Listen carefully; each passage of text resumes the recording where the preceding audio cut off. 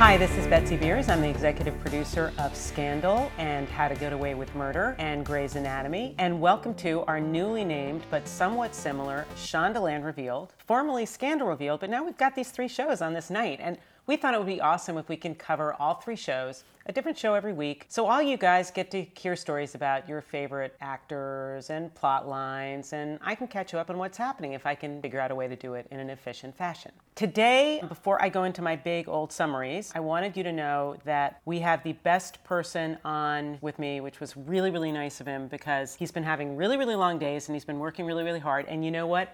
As a result, you guys get to watch episodes of How to Get Away with Murder. The person is, of course, the creator of How to Get Away with Murder, Pete Nowak. Hello, hello, hello. See, it's Pete Nowak. That's what he sounds like. It's pretty cool, right? He doesn't sound like, actually, Annalise Keating at all, which is Not encouraging. At all. I wish I did. I wish I could say How to Get Away with Murder that exciting. We've tried, actually. We've practiced many Oh, times. it's bad. It's ugly, bad. people. You don't sad. want to hear that. We do it now a lot where I just sort of say How to Get Away with blank. So I'll say like, How to Get Away with dry cleaning. How to Get Away with groceries. Try it at home. It will make your lives much more exciting. My husband thinks our lives have gotten much zestier since I started doing that. Yeah. Pete today is wearing a nice sort of checked sort of shirt of plaid, From a lightweight Stephen plaid. Allen, yes. Stephen Allen. Thank you, Stephen Allen, for your fine men's clothing, because I think actually Pete sports a fair amount of Stephen What Allen. I like about it is that you can wash it and not iron it, and that looks fashionable, because I'm very lazy about ironing. See, so am I. I don't iron. Too busy at work. Too busy at work. Yeah. And who has time to iron, and who doesn't want to look a little rumpled Yes. every once in a while? I think it's much more endearing. Yeah. And he's also wearing a pair of jeans, and he's wearing a nice pair of suede shoes. I would have dressed up if I knew I was going to get reviewed on my fashion. You do. You get reviewed on your fashion. It's one of the key moments of the podcast. But wow. Rest assured, ladies and gentlemen, he looks phenomenal. And I can hardly wait to start to talk about the new show with Pete. We had an amazing episode of Grey's Anatomy last night. Things are really starting to heat up here, and I think we all know that the season kind of got off with a bang with this whole appearance of Meredith's sister. But we now see how angry Meredith is about this entire thing. She kind of, I think, hopes in this episode that Maggie is lying. She vents to anybody possible. I think Joe at the same time is kind of pissed because Alex is now taking over as mayor's person, which is kind of pushing Joe out, which is kind of becoming a weird house drama. And as you all know, that house is always filled with drama. And it doesn't matter which one of these people are living there. Those walls have seen things. These walls have seen things. And Pete knows because Pete was on Grey's Anatomy for 300 years. And now I get to watch it with all of you. And I'm a fan. I'm just a fan now. Johnson's fan. Now, Weber, as you remember, and if you haven't seen, you don't, goes to see Meredith because he found out that Maggie told Meredith that they're sisters. And now she is pissed at him because he didn't tell her about Maggie, but he points out to her that Ellis stole his chance to be a dad to Maggie several years ago.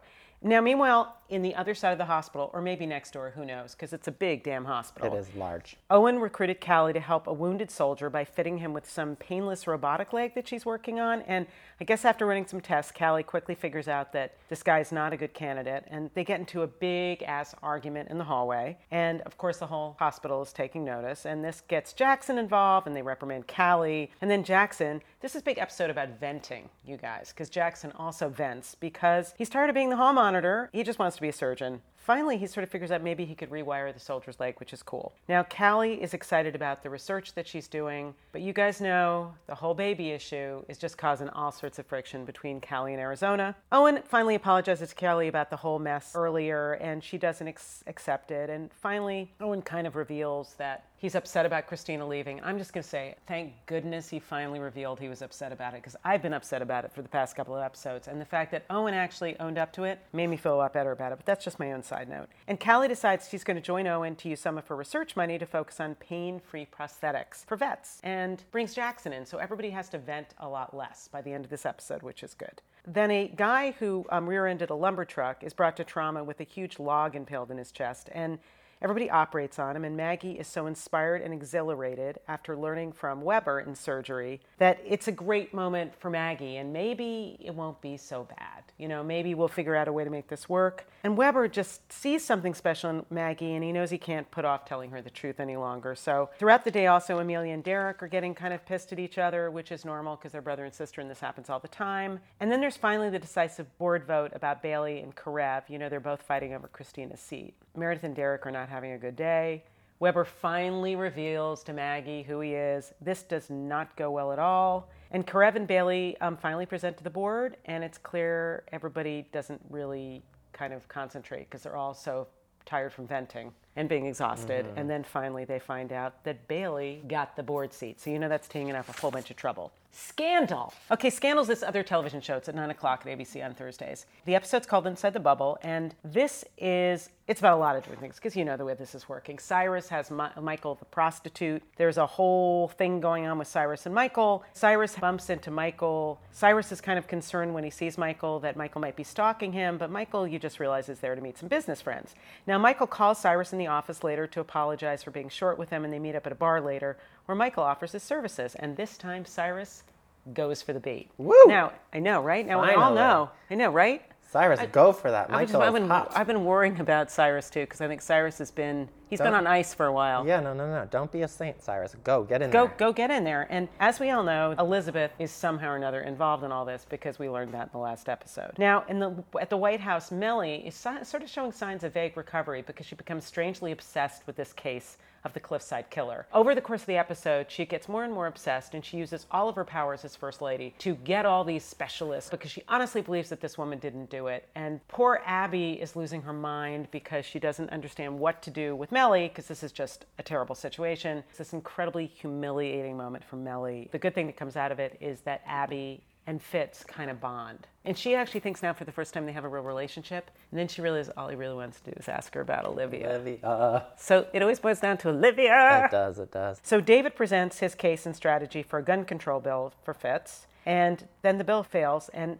Fitz scolds him. So David goes back to the B613 files for blackmail ammunition, because David is sick of not winning. I smell trouble. You should, because you know what he found? The judge who shot down Fitz's gun control bill and blackmails him. And guess what happens? Gun control bill passes. Everyone thinks David's a hero. Nagging problem for David, because what we discover at the end of the episode is the dude that he blackmailed kills himself. So maybe there's a price to pay for actually playing dirty. And David always seems to pay the price. Now, Olivia goes to see her dad, and he invites Olivia and Jake over for dinner. And Olivia invites Jake, and Jake doesn't want any part of it. In the meantime, Catherine, this old schoolmate of Olivia's, has a problem because her daughter's missing. And over the course of the episode, they figure out where her daughter is. And once Olivia has actually told her friend Catherine where her daughter is, mysteriously enough, her daughter is killed. And not surprisingly, Catherine is arrested for the crime. Now, the last piece of this puzzle is that Jake tracks down Charlie and holds him hostage because he's going to torture him to get the details of Adnan and Harrison. But Charlie says that he'll give him all the info if he wants if he gets one night with Quinn, which he gets. And there's some weird kind of messy, strange interactions that occur on the floor of a dirty, dirty room. Quinn holds out, but Charlie kind of humiliates her, and Quinn kind of gets into it. And really the core of it is no one's looking out for Quinn. Like, Quinn is always alone, and Charlie's the only person who cared about her. And Quinn goes back to OPA, and nobody even knows she was gone for like 24 hours. And Quinn loses her crap on Olivia and on Huck because nobody seems to care about her. Jake finally decides that he's going to go to dinner with Olivia and Rowan, and when Olivia leaves the table, Jake goes at Rowan, and there's a big old Rowan-Jake fight, and you know that this is not over and that this is bad. And we also know at the end that Elizabeth is continuing to keep tabs on Cyrus as this relationship with Michael, which is good for Cyrus's sex life, but I think probably bad for his political life.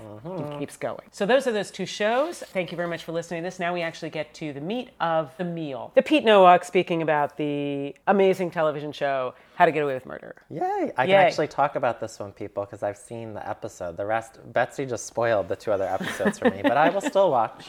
He hasn't watched them because we were too busy doing other things like live tweeting How to Get Away with Murder this past episode. Oh my God, so much live tweeting. There's tons of live tweeting. So much like preparing. It's hard work making these TV shows.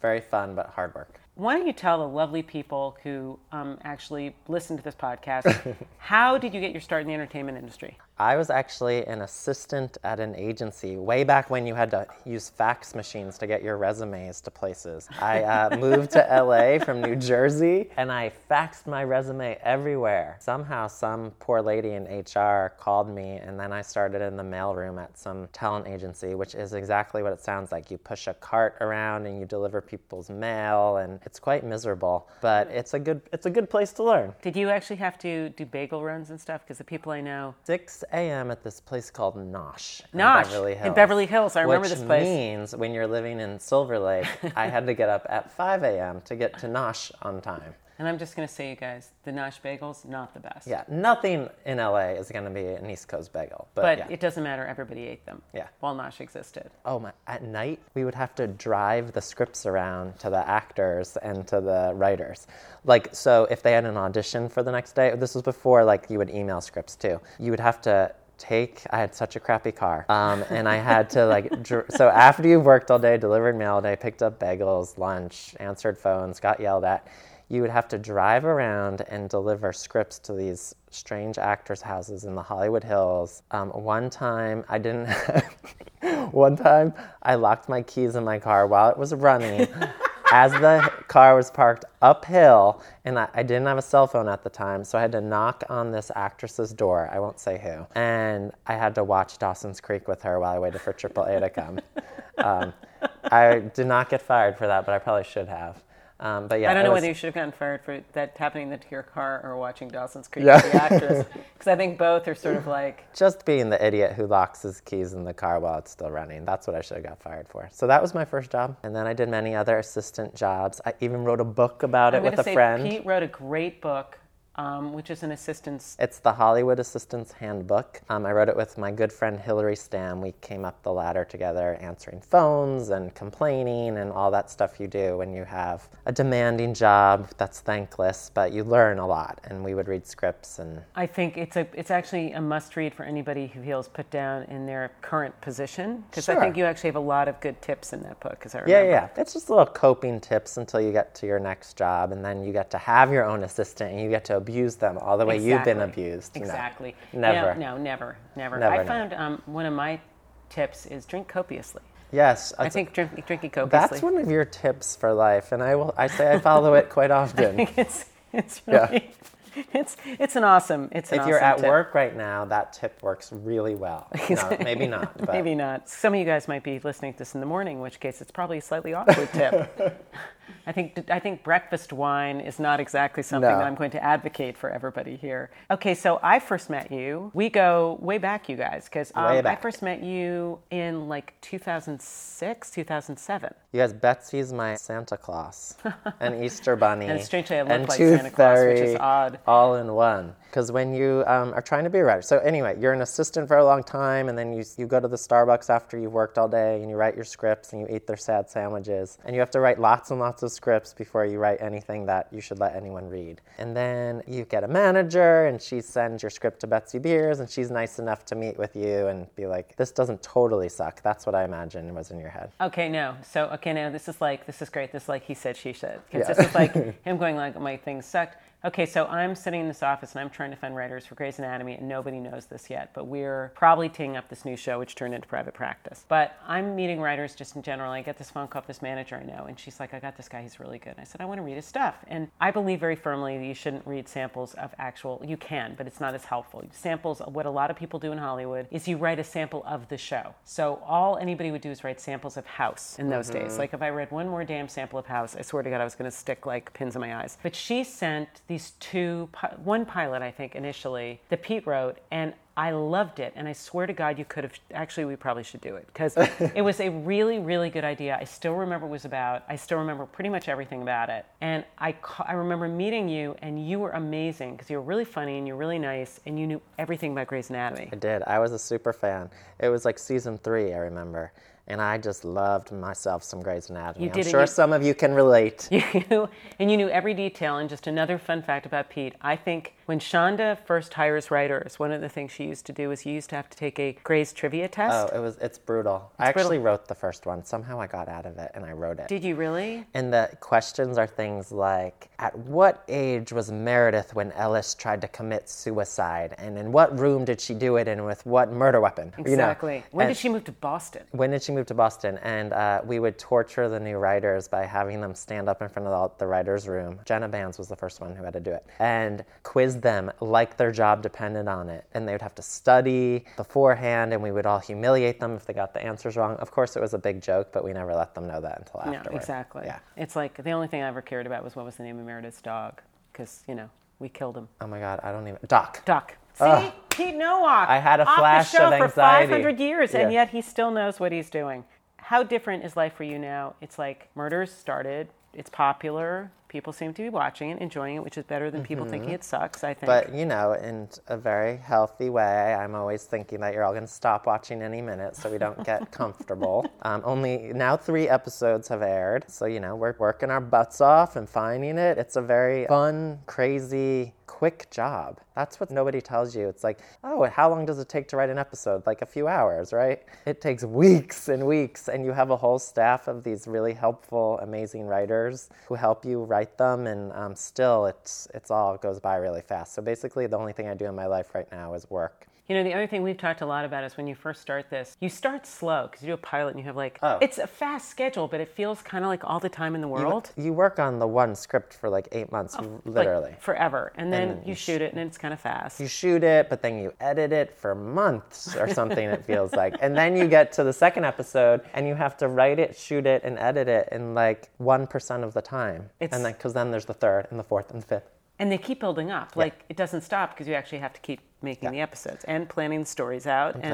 What's awesome about how fast it moves is you kind of just have to make decisions on the fly, and some of those fly decisions are the ones that end up to be the most exhilarating and crazy ones that you see on the show. I think we both, and you guys probably know this, we all feel really, really lucky we got this cast, and Viola Davis. What can you not say about Viola Davis?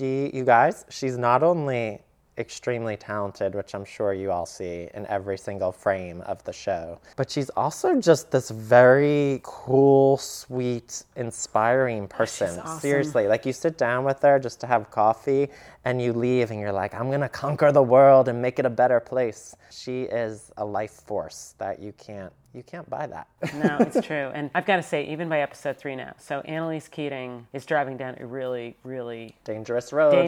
Because now we're in a situation where she doesn't trust her husband because there's that phone thing that happened in episode 2, which is super creepy. Now she's got this whole, where the heck was he? Was he at Yale? Was he not at Yale? You have to be really afraid if you go to your boyfriend and you ask him to look into your husband and to ask him if he's a murderer. Right. Now, a lot of people will say, that's extreme that she thinks he killed this girl. Sure, he could have been having an affair with her, but did he kill her? Annalise, why be so crazy? But really, this is what she deals with every day of her life. She's a defense attorney. She hangs around criminals. She sees people do the worst of the worst things every day of her life. So that's her go-to place, is this very dark worry that her husband could have been involved in the murder. Of course, she does not want to believe this. Emotionally, this ruins her entire being. She's been married to Sam for 20 years. Obviously, you guys haven't seen what their backstory is a lot, but it's, they've been through a lot together, and so she does not want to believe this. No, I mean, it's a really, really hideous choice for her, because I think Sam keeps saying, don't go to the dark side. Yes. Stop. This is what your job is, but and that's she why can't she help loves it. him, honestly, because he balances her darkness, I think, with his more level-headed, calm, handsome presence. Yeah. Yeah, by the way, that's a sandwich of lovely maleness, because you've got Tom Barrack on one side and you got Billy Brown on the other. Who doesn't want to be the baloney between that? Exactly, man. That's just a beautiful, beautiful image right there.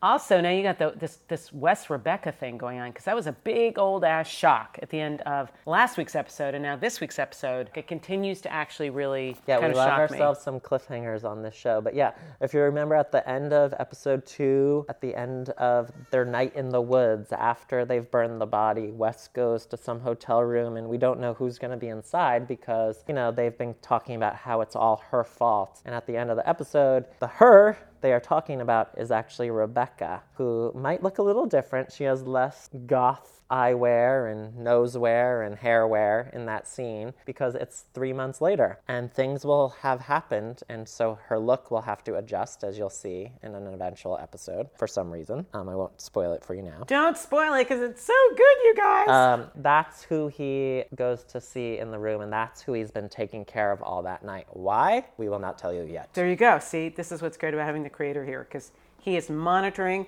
that information. No spoilers. No spoilers. Okay, I got some Facebook fan questions for you, great. Which is super exciting.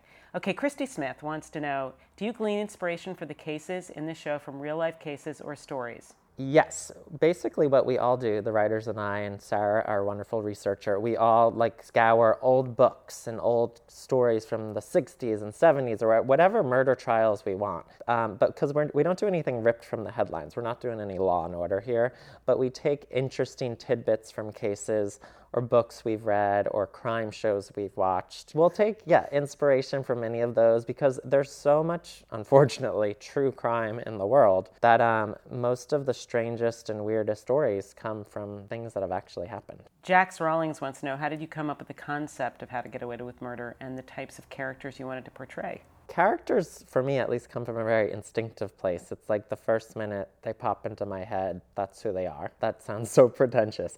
But I think in order to write your characters well, they have to kind of be little parts of your life. Either they're parts of you or they're parts of people you know. Or they're kind of fantasy parts, like Annalise. People always ask me, who's the Annalise in your life? I do not know any Annalise. But I will say that's what makes her fun to write, because you're like, I've had some scary bosses in my life, of course, but none like her. So that's the idea, though, came from me wanting to explore really normal, relatable people who are in an extreme situation. And we always started with this idea of 4 kids in a woods screaming about something, and I knew it was a murder. And so just from there, the whole idea developed. So as any wannabe writers out there, just try to imagine what's a really exciting first scene, and it will all grow from there. I think it always just starts with a seed of an idea, and then you can build everything around it. But just, what's going to make you not turn off the TV channel, that first scene? And I think I always remember things wrong, but I think what's interesting too about your process is a year before you actually pitched this, you had sort of the seeds of the idea, but the Annalise character wasn't really fully fleshed out. No, it wasn't fleshed out. I knew that I liked the idea of young law associates. At that time, they were going to be first-year lawyers at a firm working for this very fancy criminal defense attorney, and they get wrapped up in a murder. But I didn't know who was murdered or what. I even think I had the bad idea, at the end of the season, you find out the person wasn't actually murdered. They're sitting on a deserted island somewhere. So there's a reason why sometimes you have to sit on an idea for a year. Once we thought of the college idea, everything clicked for me because I liked the idea of that this isn't a world we get to see a lot, law school. I also felt like you're much more impressionable as a 28-year-old first-year law student than you would be as some hardened law associate. And the school atmosphere is fun, and the teaching atmosphere is great. And that Annalise worked at this house out of her house, just made it more You came intimate. Up with that really early. The house idea was really key to you. Yeah, because it's all what feels different than things you see. So now they're not in some fancy skyscraper. Sleek law firm with which I love those shows. Pointy heels. But again, you don't want to copy anyone else. Tony Patton wants to know, do you have any law or criminal study background that came in handy for creating the show, or did you learn all of this? I have not learned much, no. What I do have, you might have learned how to get away with murder. I don't have any of that. And what I do have is good people to rely on, including you guys, Betsy's husband, Bruce. Oh, that's right. Yes, my husband is a criminal defense attorney, and he consults on the show, and you have never seen a happier criminal defense attorney in your life. He's having such a good time because he loves being on set, and he loves reading the scripts and giving input. He's a very creative mind as well. And you meet him and you do not picture him to be a typical criminal defense attorney because he's so sweet and nice. But apparently, and I've never seen it, Betsy says he turns into a monster in the courtroom. He's an animal. He's just, it's unbelievable. Yeah. It's worth a ticket. A lot of our good Annalise techniques and strange kamikaze moves that we have her do come from Bruce. We also have 2 awesome lawyers on the staff, so we're protected. Marcia Miles, depending on how you pronounce it, which I don't know, so I don't want to insult them, so I'm saying both ways. How long does it take to make up or invent storylines? Depends on the storyline, but it takes a while. It takes a lot of planning. An episode storyline you can break, as we call it, in 3 minutes if it's very clear and easy. A lot of times our flash forward storylines, like Michaela's in this, for example, that took us, if you put it all together, it takes us a whole day to think of that storyline. First we see her freaking out in the house, then we see her in the woods after the coin toss and say, we can't go back there, this is a stupid idea. Cut to, and this was someone else's pitch, and it's one of my favorite favorite moments in the episode, they are all at the bonfire, using it as their alibi, acting like they're having the best times of their life when really there's a dead body nearby. That's one of my favorite moments, actually, in the episode that we just watched, which is this moment where Connor grabs Michaela, who's super out of it, and screams, "Smile or go to jail." And the look on Michaela's face, which was sweaty and panicked, could be a happy girl at a bonfire, or it could be a girl who just did something she could just be have. like a drunk girl. She could, exactly. Or she could have just been around a dead body. Who knows? You never know. Exactly. And then then we see her lose the ring, which is, we always knew we needed her to lose her engagement ring, but it's just how did we get there and what happened to Michaela over the design of that night. That was always our challenge, and you have to throw out a lot of bad ideas to get to a good one. D'Andrea Francis Michelle wants to know, will there ever be a chance of a character crossover with Scandal and How to Get Away with Murder? Never say never, but I will say no. If I have anything to do with it, no. And I think Shonda would probably say the same thing. I think Shonda would definitely say that. And I'm just going to say my vote as a non-writing EP who, no, absolutely no. But everybody suggests it. Everyone suggests it. It'd be interesting, but no. Well, I think, a succinct answer to that question. This is great, Pete. Thank you so much for this, because it's really, I think, giving a lot of insight to folks on what your process is, and also just teeing up the next bunch of episodes. I mean, we can't really say very much. We can't say much without giving away, but just know there's some stuff that happens. There's serious stuff that happens. And by the way, there are all these things which we're dangling, like, what's the deal with Bonnie and Sam? Like, what's that going on? And there seems to be some undercurrent with Frank and Laurel. I just keep seeing that too. And then, I don't know, I'm rooting for Michaela and that dude after last night, but what's going to happen with her? Maybe there's someone else in the wings. I don't really have a clue about that. What's going to happen with her New Year's wedding, which is just a few months away? The New Year's wedding, I'm so excited. I love weddings, and I love me a good television wedding. And what's going to happen with Rebecca? Is she going to stay in jail? Did she kill Lila? I know. It's so confusing. She's in trouble. She's in trouble, and what the heck happened that night? And I think the great thing is, if you keep watching little by little, you're going to be able to figure it out. The puzzle will come together for you. That's what we call it. It's our puzzle, and we're slowly filling in the pieces for all of you. So just keep watching, and then eventually you'll have the whole thing, and you'll be able to laminate it and put it on your wall. It'll be like great, a real puzzle. That's what we're going to do. Thank you so much for spending the time to do this, because I know how busy you are, because I spent a lot of time running up to your office and staring at you and saying what's going on. I love when you do that. Thank you so much for joining us for this podcast. And I want to remind everybody that next week there are going to be brand new episodes of Grey's Anatomy, Scandal, and How to Get Away with Murder on ABC at 8 o'clock, 9 o'clock, and 10 o'clock, respectively, on Thursday nights. So I encourage you on all fronts to keep watching. As you can see, How to Get Away with Murder next week, there's a lot of stuff, and an amazing case of the week that I just have to tell you guys is one of my all-time favorites. I think you will super enjoy. Grey's Anatomy, we're not done with this Meredith sister problem. This is a gift that keeps on giving, and I'm still worried about Meredith and Derek myself, so I think there's going to be stuff to be had, and what's going to happen to Richard? Weber's in a bad place, I think. And Richard can't get a break. Richard can't get a break, and it's a really interesting episode of Grey's next week. I really, seriously recommend it, and Scandal, you guys, come on. What's not to like about Scandal? We've got these issues, what happened after that dinner, I've got a bad feeling. Please remember to follow us on all of the social media sites. We're, of course, on Twitter. We're on Facebook. And for those of you like me who really like to stare at your computer, there's abc.com. Join us next week for a brand new podcast with another special guest. Most likely somebody from Scandal, but stay tuned and read Twitter, because that's where we'll update you. This is Betsy Beers. I'm the executive producer of Shondaland Thursday Night, saying thank you very much for listening. I will be back next week. Have a safe week in between. Goodbye.